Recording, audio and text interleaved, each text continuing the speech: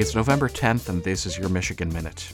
In 1975, it's a legendary disaster that lives on in song. A storm had covered over the Great Lakes, bringing with it high winds and waves as high as 35 feet. On Lake Superior, just about 17 miles from Sault Ste. Marie, the storm took down the largest of all the ships to be lost on the Great Lakes and took 29 souls down with it. The 587-foot-long SS Edmund Fitzgerald. Later that month, the Canadian songsmith read an article in Newsweek about the disaster and began writing.